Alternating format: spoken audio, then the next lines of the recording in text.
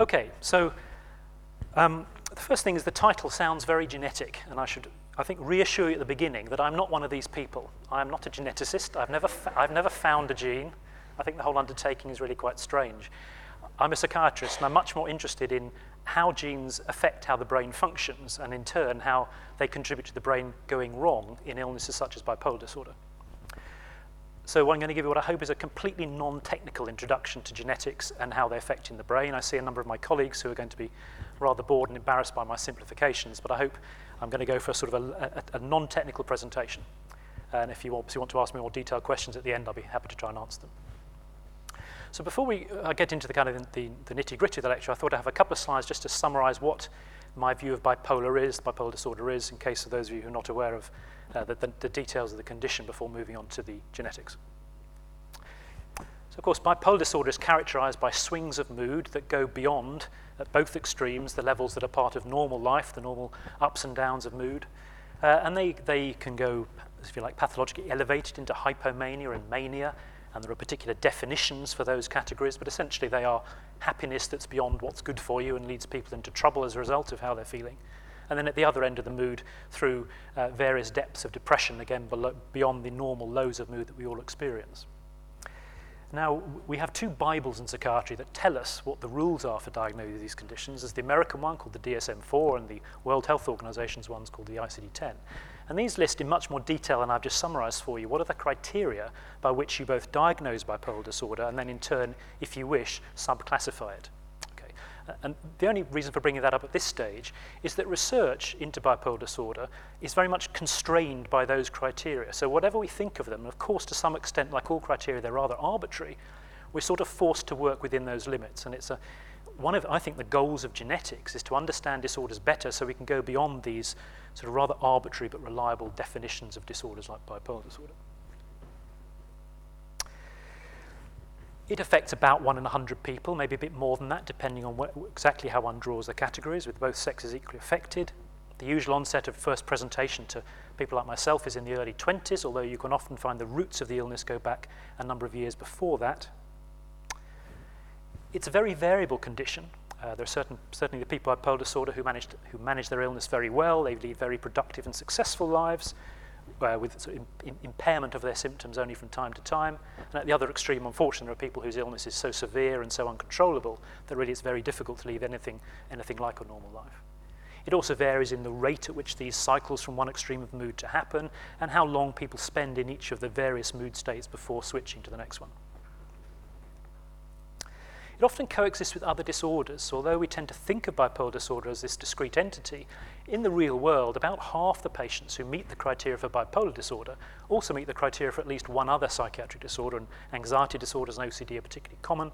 There's also quite a high prevalence of abuse of substances.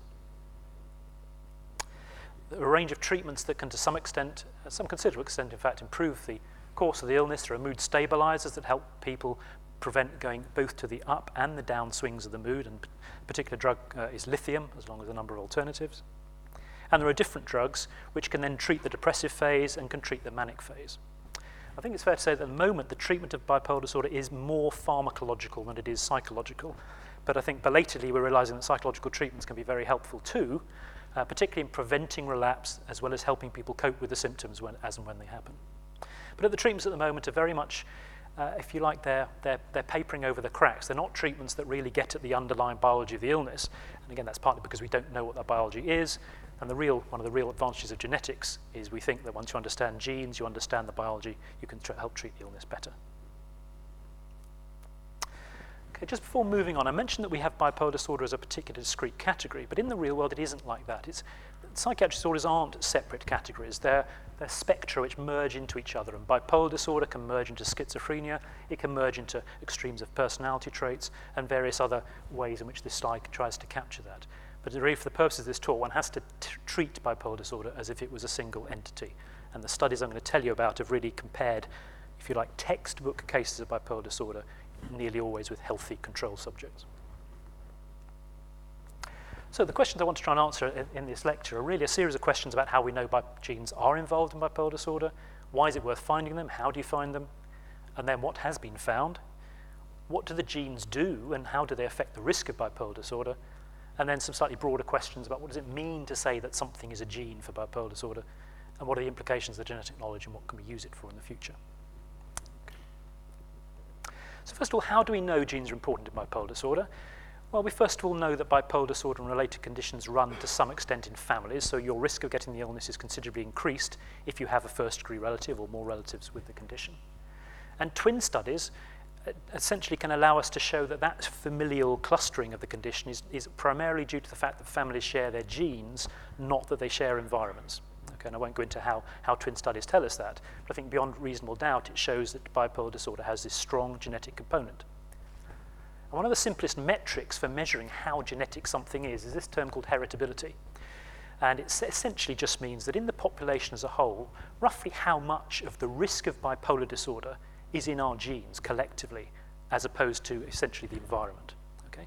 And a heritability figure of about 85% means what it says. It means that the large majority of bipolar disorder appears in some way to come from our genomes, from our genes. It doesn't tell us at all how many genes there are or how they work. It doesn't mean that everybody with bipolar disorder is 85% in their genes. There's all sorts of variability. But it gives us, really, I think, beyond any reasonable doubt, the evidence that there are going to be genes important in this condition. And conversely, without knowing what the genes are, we're unlikely to really understand a condition because so much of it is about our genes. Okay, so that's how we know there are them. Then why bother finding genes for illnesses at all? Well, in medicine generally, through history, we start off with describing a condition, a group of symptoms or behaviors or signs that patients have that doctors recognize because it seems to predict something that's going to happen to those people or treatments. And in psychiatry, in bipolar disorder, is really still stuck at the top box. We have this descriptive category. We have various speculative hypotheses about what the cause of the illness is and what the nature of the illness is in terms of the brain, for example.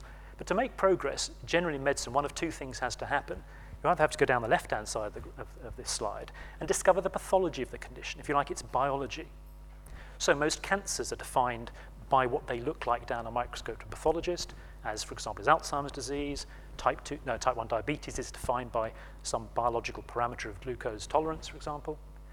Or you need to discover the genes which underlie the disorder, the causative gene for the condition. So cystic fibrosis, for example, the gene for that condition is well understood, the mutations in that gene are understood, and those are beginning to lead to treatments based on correcting the gene deficit. And either one of those often then helps you discover the other, and the two between you then help you understand the disorder in a biomedical sense. As I alluded to earlier, that in general allows you to do one of three things, at least in theory. You can maybe test for the condition using that biological or genetic marker that you've discovered.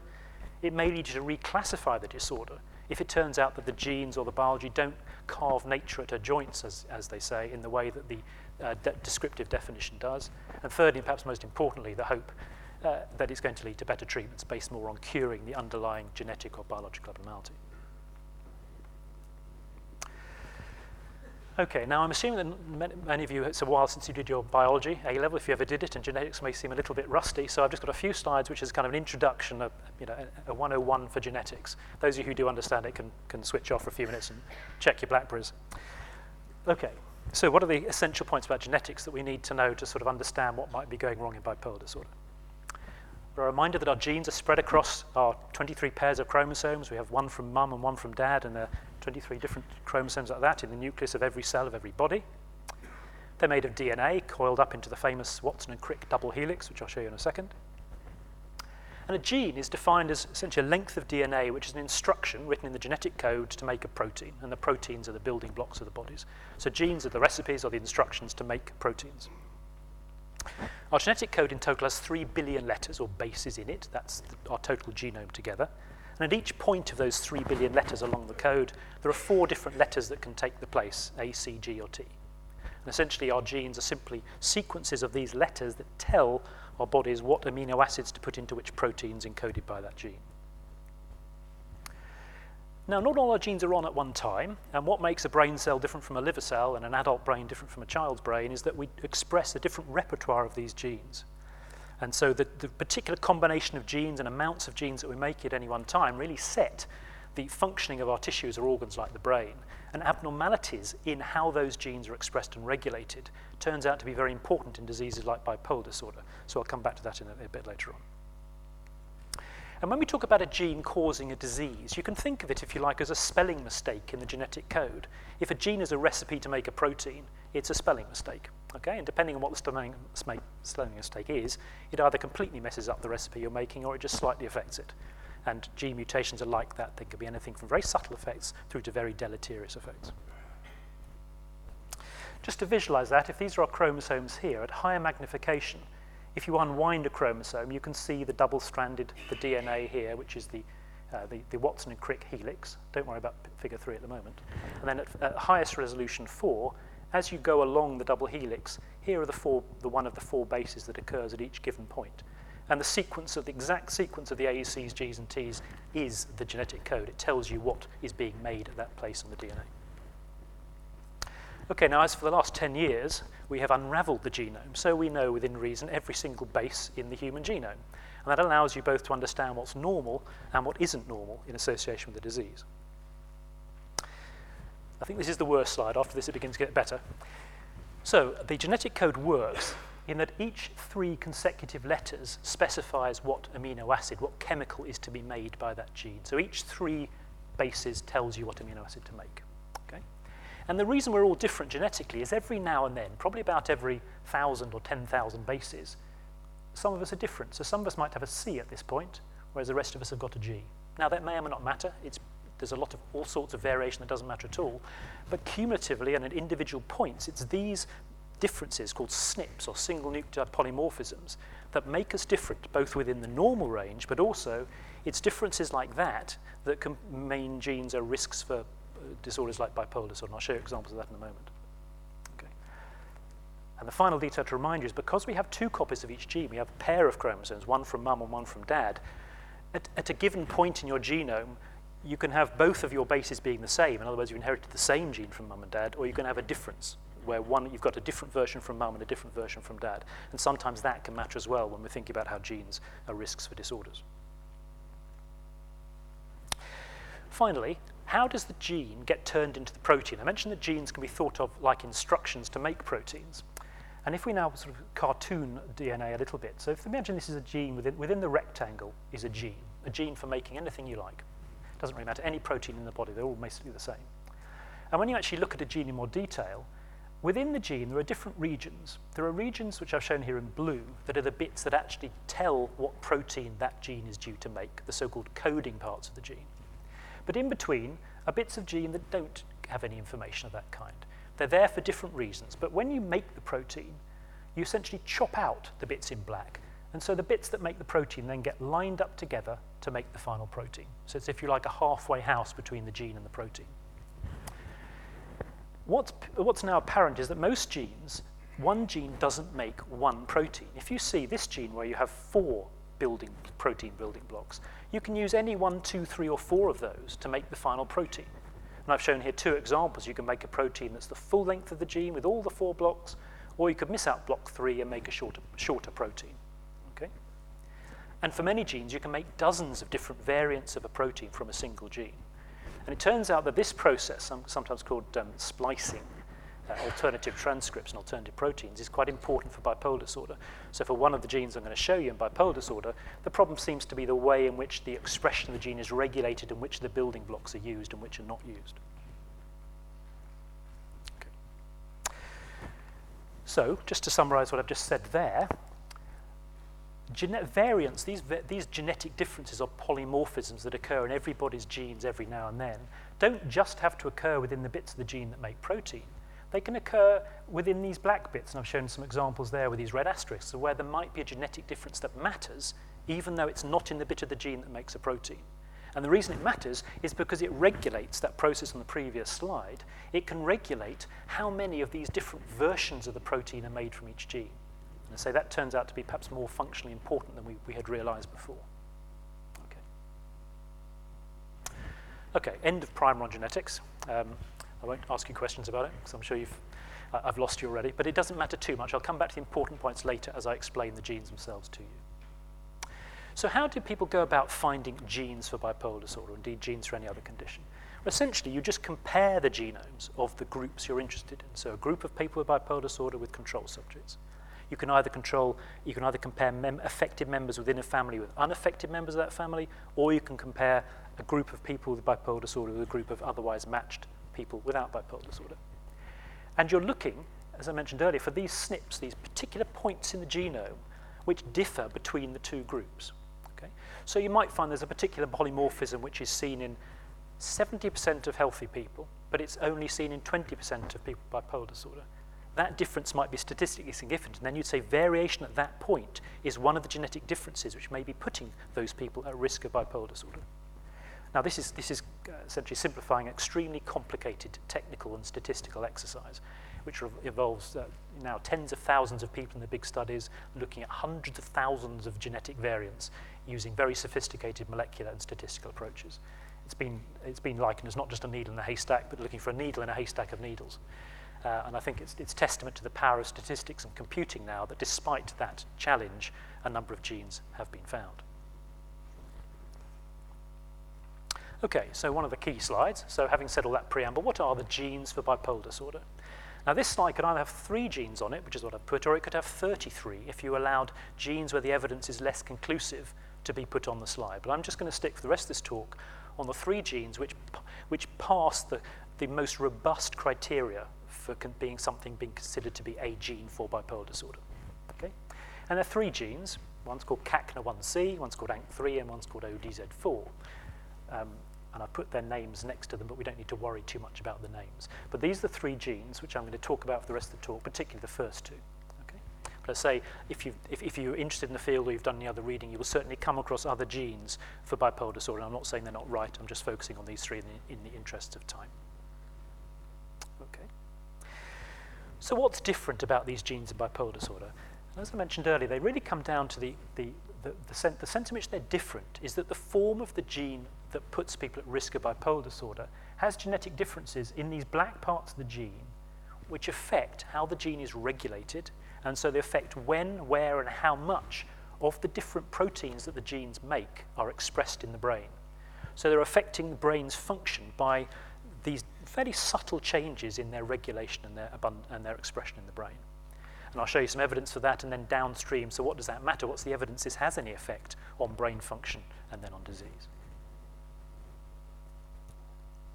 Before I do that, just a quick sentence on what is known about the function of these genes, and I have to say not very much, so it's possible we still haven't stumbled across the right areas to be studying, but what we do know is that the first gene, CACNA1C, is expressed in genes, and it makes this thing called a calcium channel, which affects how calcium can flow in and out of nerve cells and in and out of compartments within nerve cells, which really control their excitability and their, for example, many important functions like release of transmitters. And it's thought that what CACNA1C is really doing is perhaps setting the tone or the excitability of certain nerve cell populations within the brain. As an aside, there was already some evidence that calcium channel blocking drugs which are usually used to treat hypertension, may have some role in the treatment of bipolar disorder, and it may not be a coincidence that it turns out that the target of those drugs is indeed a risk factor for the illness itself. ANK3 is also involved in transmission of the nerve impulse, but particularly in how the circuitry develops in the brain and then responds to environmental events, so-called plasticity. So it's a gene that seems to regulate the brain's ability to respond to environmental challenges. And then finally, ODZ4, which least is known, seems to be a gene where the protein sits on the outside of the nerve cells and affect how nerve cells adhere to each other, and then how they can migrate through the brain during development to take up their final position.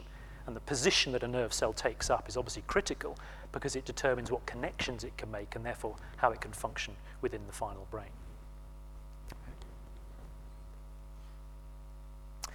So what I want to do now is give you some examples of studies that have looked to see what's different in the brains of people with bipolar disorder, and then how do the genes affect the brain?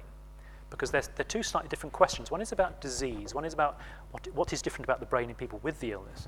But these risk genes can have their effects even in people without the illness because of simply the way they're setting the tone of brain function. So I want to show you a range of different examples of that kind. So first of all, what about brain structure? And a number of studies have now used MRI imaging, brain imaging in living subjects of large groups of people with bipolar disorder and control subjects, and have then put all the studies together and done meta-analyses and tried to get a big overall picture about what, if anything, is different about the size or shape or proportions of brains with people with bipolar disorder. And there's a couple of areas where the changes seem to be concentrated. This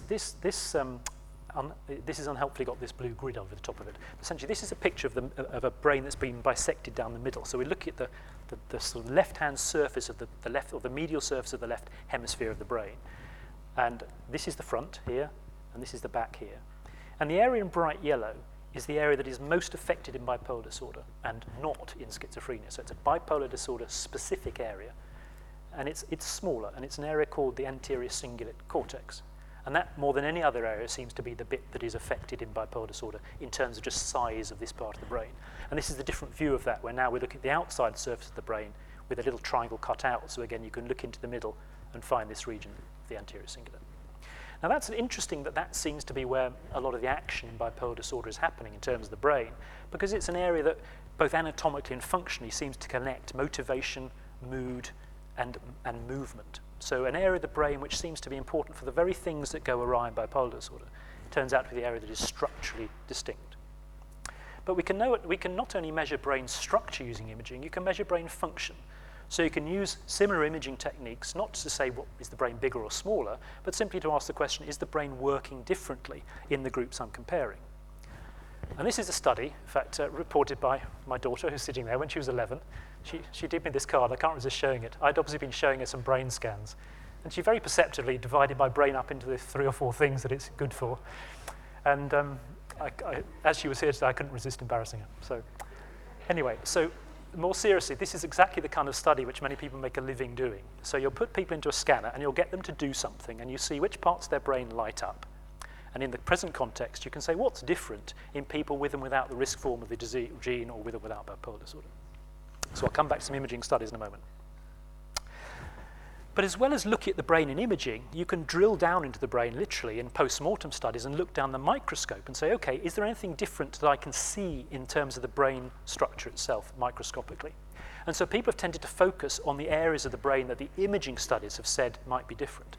So again, this is a different view of the anterior cingulate cortex that I showed you on the previous slide. This area in red is the same part of the brain, and this is showing, again, the side. Look at the middle side, and this view is simply cutting down your brain cross-sectionally this way. So area 24, the cingulate cortex it's called, is a relatively small part of the brain, but it does seem to have this particularly important role because it converges these functionally different aspects of the brain. And when people have looked down a microscope and done studies of that part of the brain, what you find is that it's smaller, probably because it has fewer cells in it. Not just the nerve cells themselves, the neurons, which are the kind of the interesting cells in the brain. They do the firing and the signaling. But the supporting cells, the glial cells, which are responsible for maintaining the environment of the brain and allowing nerves to communicate normally with each other and sort of provide trophic support, growth support for the neurons. There seems to be fewer of them. And it may be that that's really why that part of the brain is not only just smaller, but can't function properly, because some of the wiring, the circuitry you need, just isn't there. Now, nobody knows why it isn't there. It's possible the genes may contribute to that. It's possible they used to be there and then they've been lost.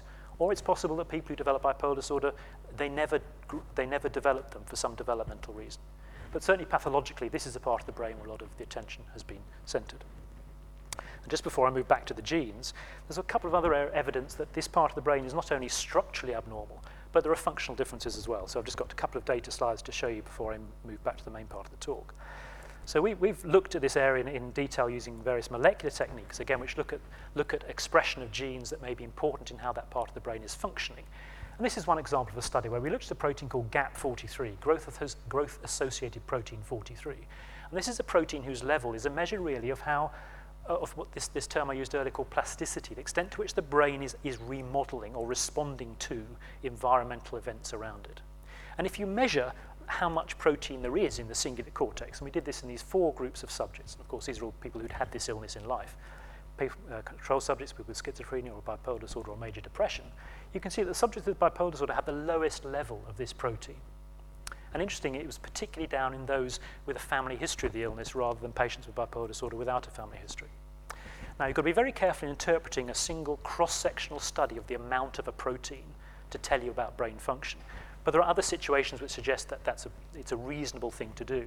And so it would suggest that perhaps this part of the brain in bipolar disorder is slightly less responsive to its normal need to adapt to the environment and its changes. And then the final study to show, again, in the same part of the brain, we looked at a marker of how active the brain was in terms of a chemical transmitter called glutamate. And glutamate is a transmitter which activates the next nerve in a series of connections. So it's a measure of how active the brain is. And here the change was in the opposite direction. Here the patients with bipolar disorder, now shown as individual dots, had a higher level of activity with this particular molecular marker of activity than did control subjects, or indeed than did subjects with schizophrenia. So this might suggest that this part of the brain in bipolar disorder, it's not that it's less active, it's more active, but it's less adapting to the kind of activity it should have to what's going on in the environment, if you put together this increase with the decrease in the marker previously. Now, so these two studies on their own are very much just the tip of an iceberg, but I just wanted to give you a flavour of the kind of studies you can do to start getting at what might have been going on in the brains of people with bipolar disorder. The final point I'll make upon these kind of data is that these data really tell us about the trait of having bipolar disorder. Because in a study like this, which is done on people who've died, they died, some of them whilst they were manic, some of them whilst they had a normal mood, and some of them while they were depressed. And when you break out these data, it doesn't relate to how they were at the time they died. So these aren't markers probably of being manic or being depressed. If they're anything, they're markers of whatever the underlying vulnerability is in the brain that gives people the clinical presentation of bipolar disorder. Okay, so those are just some tasters of what's different, what appears to be different generally in the brain of people with bipolar disorder compared to controls.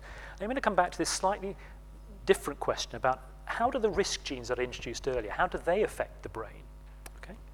And one can do this in different ways. One is essentially asking the question, how do individuals who've got the risk form of each of the three genes I mentioned, how do they differ from individuals who don't have the risk form of the gene? They have, if you like, the healthy form of the gene. And you can measure that in terms of this evidence that it affects how the gene is expressed. You can then measure brain structure, like the sort of imaging studies I've shown you previously, or brain activity using the different kind of imaging I'll show you, or, if you like, brain performance. Does it actually matter in terms of how people think or behave? And the usual design people do for these experiments is obviously they take a large enough group of people, in a number of subjects in each group, to do robust experiments. But usually, and I think all the examples I'm going to show you come into this category, you don't actually study people with bipolar disorder, because then you have the confounds of people being ill and often being on medication. So what you in fact do is you take healthy subjects and you genotype them to distinguish those who've got the risk form of the gene from the non-risk form of the gene, and then your comparison is between those two groups. Because these aren't causative genes, there are plenty of healthy people who have the risk form of the gene, just as there are plenty of people with bipolar disorder who have the healthy form of the gene. These are risk factors. I'll come back to that argument a bit later. But all the studies I'm going to show you are comparing something between people with and without the risk form of the gene. And like I say, I'm going to illustrate it with examples from the two of the three genes I mentioned earlier. Okay.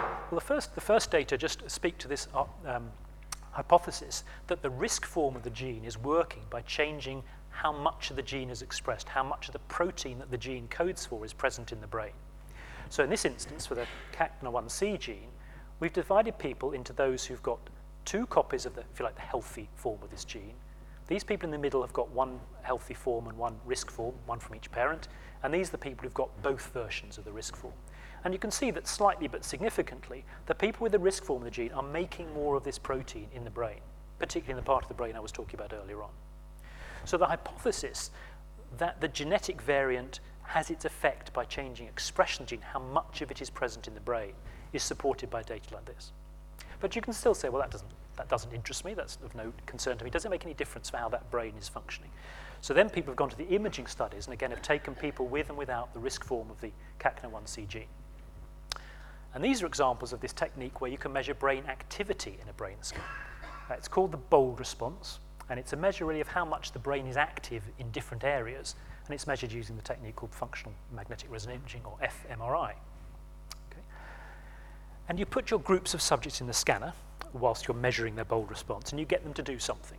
And then afterwards you measure how much their brain had to turn itself on or off to get the job done. And then you see whether your two groups differed in how hard the brain worked to get the job done. So on the left is what the brain looks like when the subjects were being asked to encode and remember unpleasant pictures. It's so-called an emotional memory task. So people were shown unpleasant pictures and then essentially asked afterwards to remember had they seen this horrible picture before. And that lights up a part of the brain called the hippocampus and the amygdala to some extent as well. And what this group found is that people who had the risk form of this bipolar gene activated their hippocampus more. It was like as if their hippocampus cared more about unpleasant images than it did in people who had the other form of the gene. So if their brain was more sensitive, if you like, to those images. And then on the right-hand side is what happened when they got the subjects to do a completely different task. This was a working memory task. So this is a task where you have to remember a number earlier that you've heard in a series of numbers. It's quite a difficult task because you're shown a series of numbers that happen quite quickly, and and then you've got to put on a pad which number you've just seen, but you've not got to tap the number that's at the screen at the moment. It's the number before the one you're looking at. Okay, and it happens quite fast. If you imagine what that feels like when you're lying in a brain scanner, that's quite difficult. So it's quite a good task because it really challenges the part of your brain that's paying attention and having to remember and then act on the memory of what the number was the number before last. And it particularly affects this part of the brain at the front, the frontal lobes. And so what in this study they found, again, is that the two groups differed. And the group with the risk form of the bipolar disorder risk form of the gene had to work harder to get the job done. So they only scanned the people when they had got the answer right. But in order to get the answer right, it was as if the risk form of the gene meant your brain had to work harder to get it. It's as if your brain was more working harder to get the job done. Okay? And that's sometimes called the concept of inefficiency. It's as if your brain isn't quite wired up so well, so you can't do the task as easily. And it probably means that as the task gets harder and harder, people with this form of the gene will fail at the task earlier than people with the other form of the task will fail at it. So it's possible that this is sort of indexing some of the cognitive or memory problems which people at risk of or who have bipolar disorder suffer from. So that's the same risk form of the gene affects the expression of the gene, it affects the activity of the brain. It also seems to affect the structure of the brain. So now we're back to using imaging to say how big is the brain. And it turns out that this variant of the gene, again, affects how big the total brain is. And it's not just the whole brain. If you then say whereabouts, these areas in orange are the bits that vary in size between people according to whether they have or they don't have the risk form of the gene. So this is an example of a gene which puts people at risk of bipolar disorder statistically. And then when you test it, it turns out to affect brain structure and activity. Okay? If we then just turn now to the other gene, I was going to talk about the ANK3 gene, the story is much the same, but with some, if you like, some subtle differences. So again, the first kind of study says, does the variant in the gene affect how much ANK3 is being made? And this is a very complicated gene.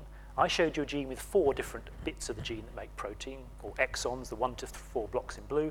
Here are all the exons in this gene, there's dozens of them. And that means there's all sorts of combinations of different proteins that this gene can make. And it turns out that the risk variant in this gene means that you make less, not more like you did with the other gene, you make a bit less of some of these variants of the ANK3 protein. And there's some other evidence that suggests these different bits of the gene do different things. So losing this variant of the protein encoding this part of the gene will have a slightly different functional effect on your brain than had you lost this part of the gene, for example. Okay?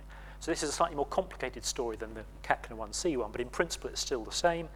It's saying you're making slightly different combinations of protein molecules which are in some way potentially affecting how well your brain can work in terms of the tasks for which ANK3 is important. And then again, if we go to imaging, there's evidence that ANK3, like the previous gene, again, affects brain activity during tasks.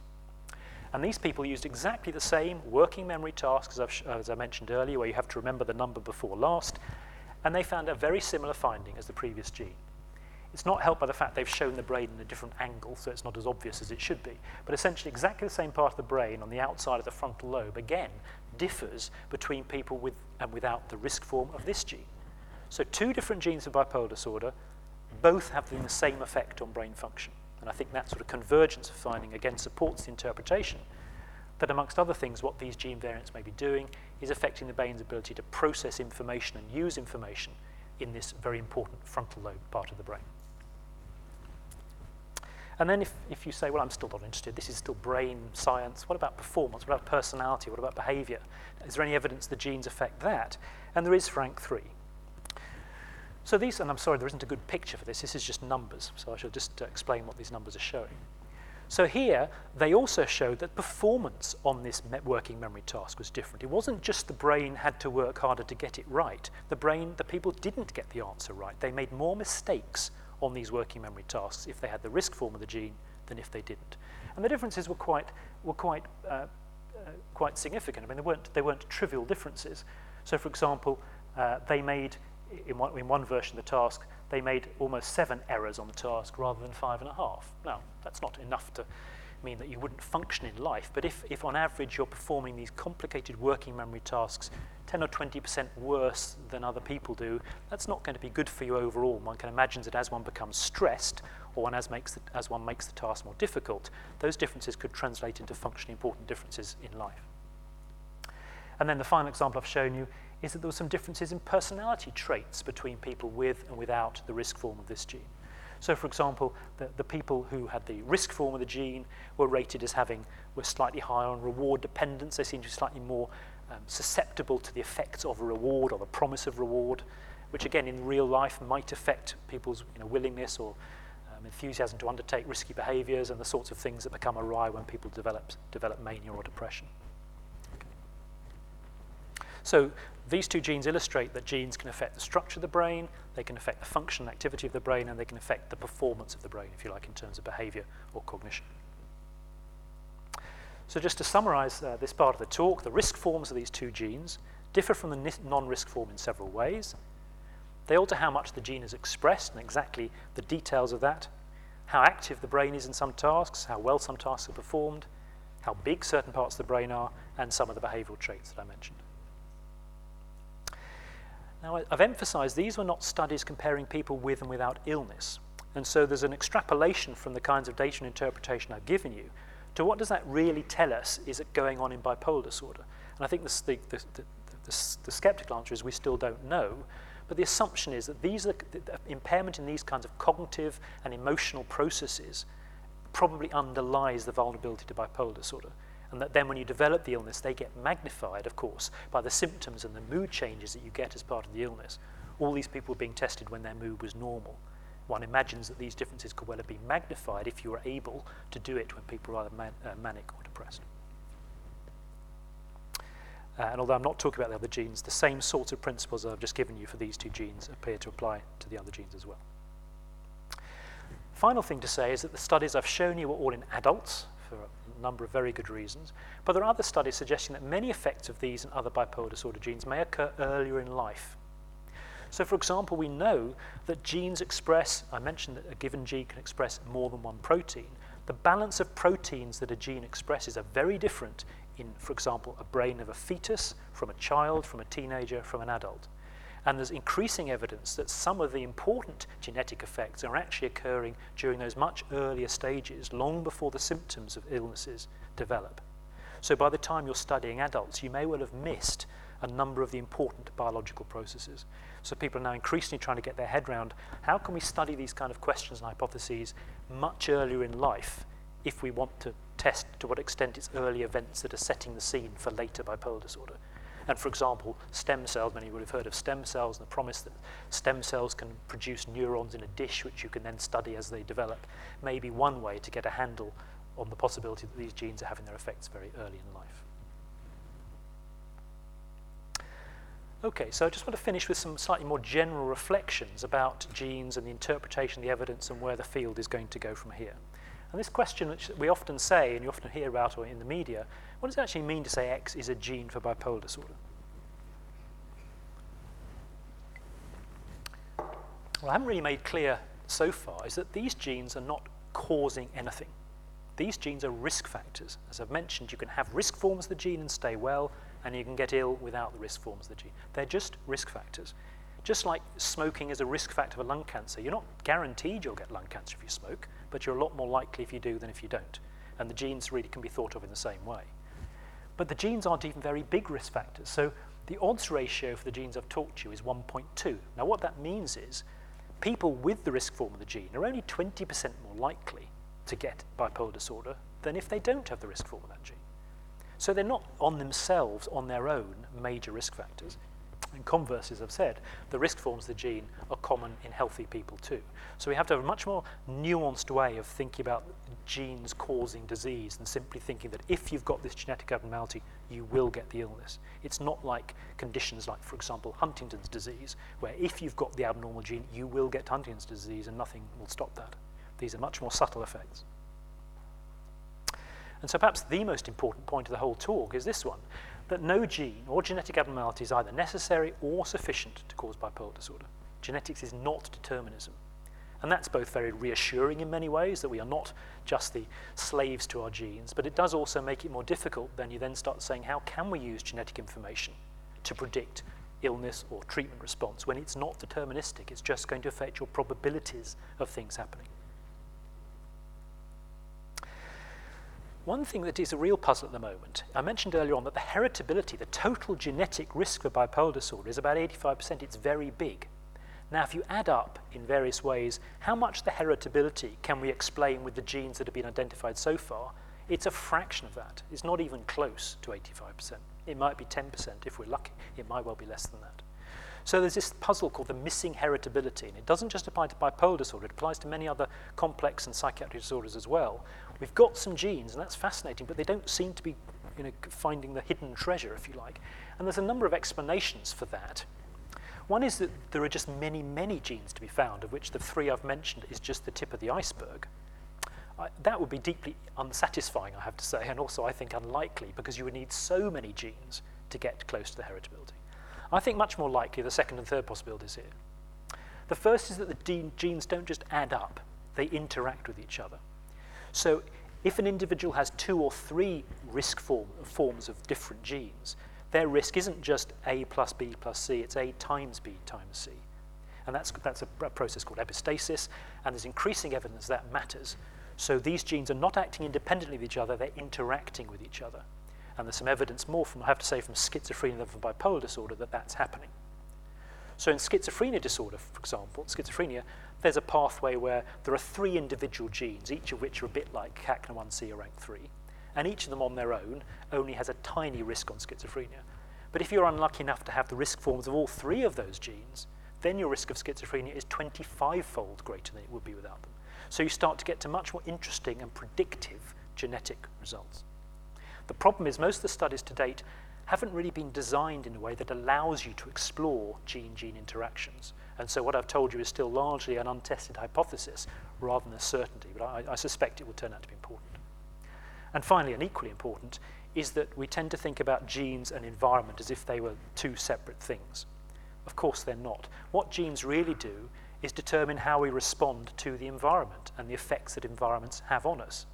So what a lot of the risk of genes for bipolar disorder are probably doing is exactly that. They're affecting how sensitive we are to stresses in life, or to events, or maybe to viral infections, who knows? Because measuring the environment is actually much more difficult than measuring the genes. But there's an increasing evidence that these so-called gene-environment interactions are important as well.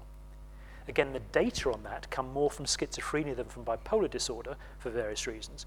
But for example, in schizophrenia, where it's been known for a long time that birth complications, difficult labours, are a risk factor, it turns out that that's affected by the genes that the fetus has.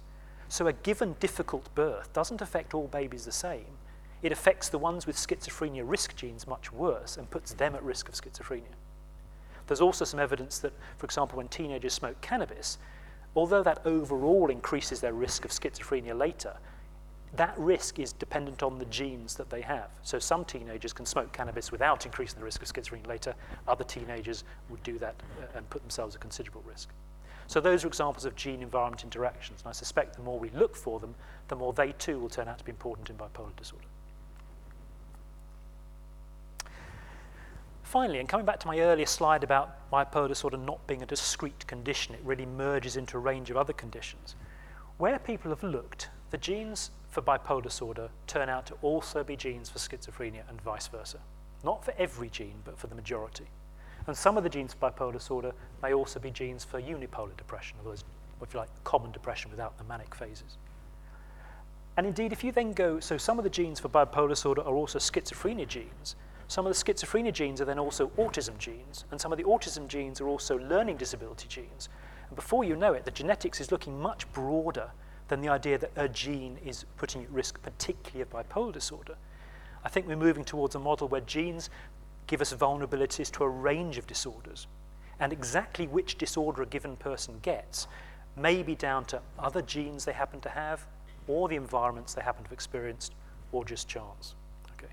So the idea that we have discrete disorders caused by discrete genes is really not tenable anymore. Okay. So let me just finish with a few more questions and I say the broader issues that the genetic studies raise. There must be other genes. Even though interactions between genes with the environment may be important, we know there must be other genes and they remain to be identified, and then the much more challenging task about how you do discover the relevant environmental factors upon which those genes are impacting. There's a possibility that some cases of bipolar disorder are caused in a very simple sense by a specific genetic abnormality. It's possible, I think it's unlikely, but if there were such cases, although it's obviously very unfortunate for the individual concerned, they turn out to be really important for understanding diseases. So elsewhere in medicine, most conditions, even if they're common, have a very rare subgroup that are caused by a single gene. So for example, Alzheimer's disease, which is nearly always a complex disorder like bipolar disorder, there is a very, very rare familial form which is caused by a single gene, a mutation in a single gene. And discovering that gene and what was wrong with it gave clues to everybody else's Alzheimer's disease that have proved to be very informative. So if there are any such cases of bipolar disorder, then they could be very useful for giving clues as to where else to be looking in the brains and in the biology of people. Another question is, not only are the genes not specific for bipolar disorder, an individual gene may not just code for all of bipolar disorder. Different genes may factor into different aspects of the illness. So it's possible that some genes are about instability of mood that give you the vulnerability of the mood to fluctuate in either direction, whereas other genes may be more about why you become manic, or why you develop depression, or why you have a particular way of thinking or a particular personality. It's actually surprisingly difficult to answer that question at the moment because the geneticists have simply gone about collecting people who met the criteria for bipolar disorder. When you're trying to collect a sample of thousands of people, as you have to do genetically, you take the minimum information required to put them into the study. The time it would take to go and exhaustively interview everybody in the study and their families to know enough about them, which is what you want to do, just doesn't happen. And now the geneticists are beginning to say, give us even more money so we can go back to all our thousands of subjects and interview and do the study properly. And to some extent they're being successful in that plea for money. I mentioned that I've given you some hints about the ways in which these genes may be operating, but it's still largely unclear as to how, when and where the genes exert their risk effects, and which of the many effects that are discovered are really the important ones for explaining the risk of illness. And then finally, I mentioned if the majority of the genetic risk is shared with other disorders and to some extent with normal traits, what makes it bipolar disorder in an individual? And I think that's really one of the puzzling questions, and clinically one of the most interesting ones. If you see people who look very different from each other and then you find they've got the same genetic vulnerability, that's really quite mysterious. Okay, let me just finish with a couple of slides. For example, what are the implications of all this? And this is probably the most disappointing bullet point of the whole talk. The answer is nothing yet. There are no new diagnostic tests for bipolar disorder, there's no change in how we classify it, and we certainly don't have any treatments to correct whatever the genetic abnormalities might be. And I hope from what I've said, you'll understand now why that's the case, because it's not as simple as finding a gross, discrete genetic abnormality, let alone one that was then correctable by a particular drug or other intervention. But that's not any reason, I think, to be downhearted or nihilistic about it. I think, first of all, there is no alternative. I think genetics offer by far the best opportunity to understand bipolar disorder, because so much of its basis is in our genes, and thence to come up with treatments that in some way correct the genetic deficits. And again, if we look at schizophrenia, that process is already beginning to happen. I don't think individual genes at the moment look as if they're going to be sufficiently predictive or important in the overall biology of the illness to be useful. but the pathways that those genes regulate almost certainly will be. And again, from other disorders, that's beginning to look the case. These genes aren't randomly scattered throughout the genome functioning. It turns out that the risk genes often turn out to affect the same core biochemical pathways. And once you understand what those pathways are and where they converge, then if you go a bit further downstream where these different genes have begun to impact upon the same pathway, then interventions are much more likely to be effective because you're capturing the risk that all the different upstream genes are contributing to. Well, genetic testing, well again, despite I'm saying I don't think at the moment it has any role in individuals, there are some situations which I think are not unreasonable to suggest will happen. The first is amongst those who we already know are at high risk, perhaps because they've got a strong family history. Again, in other disorders, it's looking as if then some of the genes that are risk genes, but only mild risk genes in general, become much more important in the context of a high-risk situation. So I think it's not impossible that within a few years, if you have a patient who's come from a family with a lot of bipolar disorder, it might be then that some of the risk genes that we know now, we discover in the next few years, might be useful in predicting, is that person going to stay well or get ill if they're at risk of the illness? Secondly, it's possible, again, I'm thinking more of the parallels from other disorders, that genetic tests might help tell us what's likely to happen. Not that the person's necessarily going to get ill or not, but if they do get ill, is it going to be a severe form of the illness? And related to that, what sort of drug that we have might people respond to better than other drugs? At the moment, I mentioned we have drugs like lithium and sodium valproate and carbamazepine, all of which can be used for mood stabilizers. It's very difficult, in fact impossible, to predict when you start which drug a given patient is going to respond to. And we know there are some patients who do very well with lithium, some do very well with valproate, some need the combination, and some don't respond to either. It would be much better if we knew that before we started, so you could pick the right drug on day one, not by trial and error. And there's beginning to be some so-called pharmacogenetic findings, which are suggesting they might give some clues as to which drug you should try first in different patients. But again, it's still very early days. Okay, let me just wrap up, and then I'm happy to take any questions. The cause of bipolar disorder lies mainly in our genes. I think that's, I hope, convinced you of that. I don't think anybody doubts that. It's one of the few certainties. But no one gene is necessary or sufficient. They're just risk factors, cumulatively important, but individually at the moment they look trivial. But the genes, what they're doing together ultimately is affecting how we respond to the illness and setting our risk for illness. Okay, the genes are not deterministic, they make us more or less vulnerable to developing bipolar disorder. And what they're doing in terms of the biology is almost certainly, it's hard to think this isn't true in some respect, they're having their effect by modifying how the circuits in our brains develop and adapt in the way that brains have to throughout life. Your brain isn't a thing that grows and then stays the same for the rest of your life, it's forever changing, it has to respond to the environment and to the turnover of the connections and so on. And the genes are probably affecting how well or how badly we manage to do that. And I do think genetics will almost certainly will help in the discovery of new treatments of bipolar disorder, and that will happen within, I hope, my clinical lifetime. But whether genetic testing in a deterministic predictive sense is happening, I think is very unlikely. And I think most of us would think that's a good thing rather than a bad thing. And on that note, I'll leave it, and I'm happy to take any questions you have. Thank you.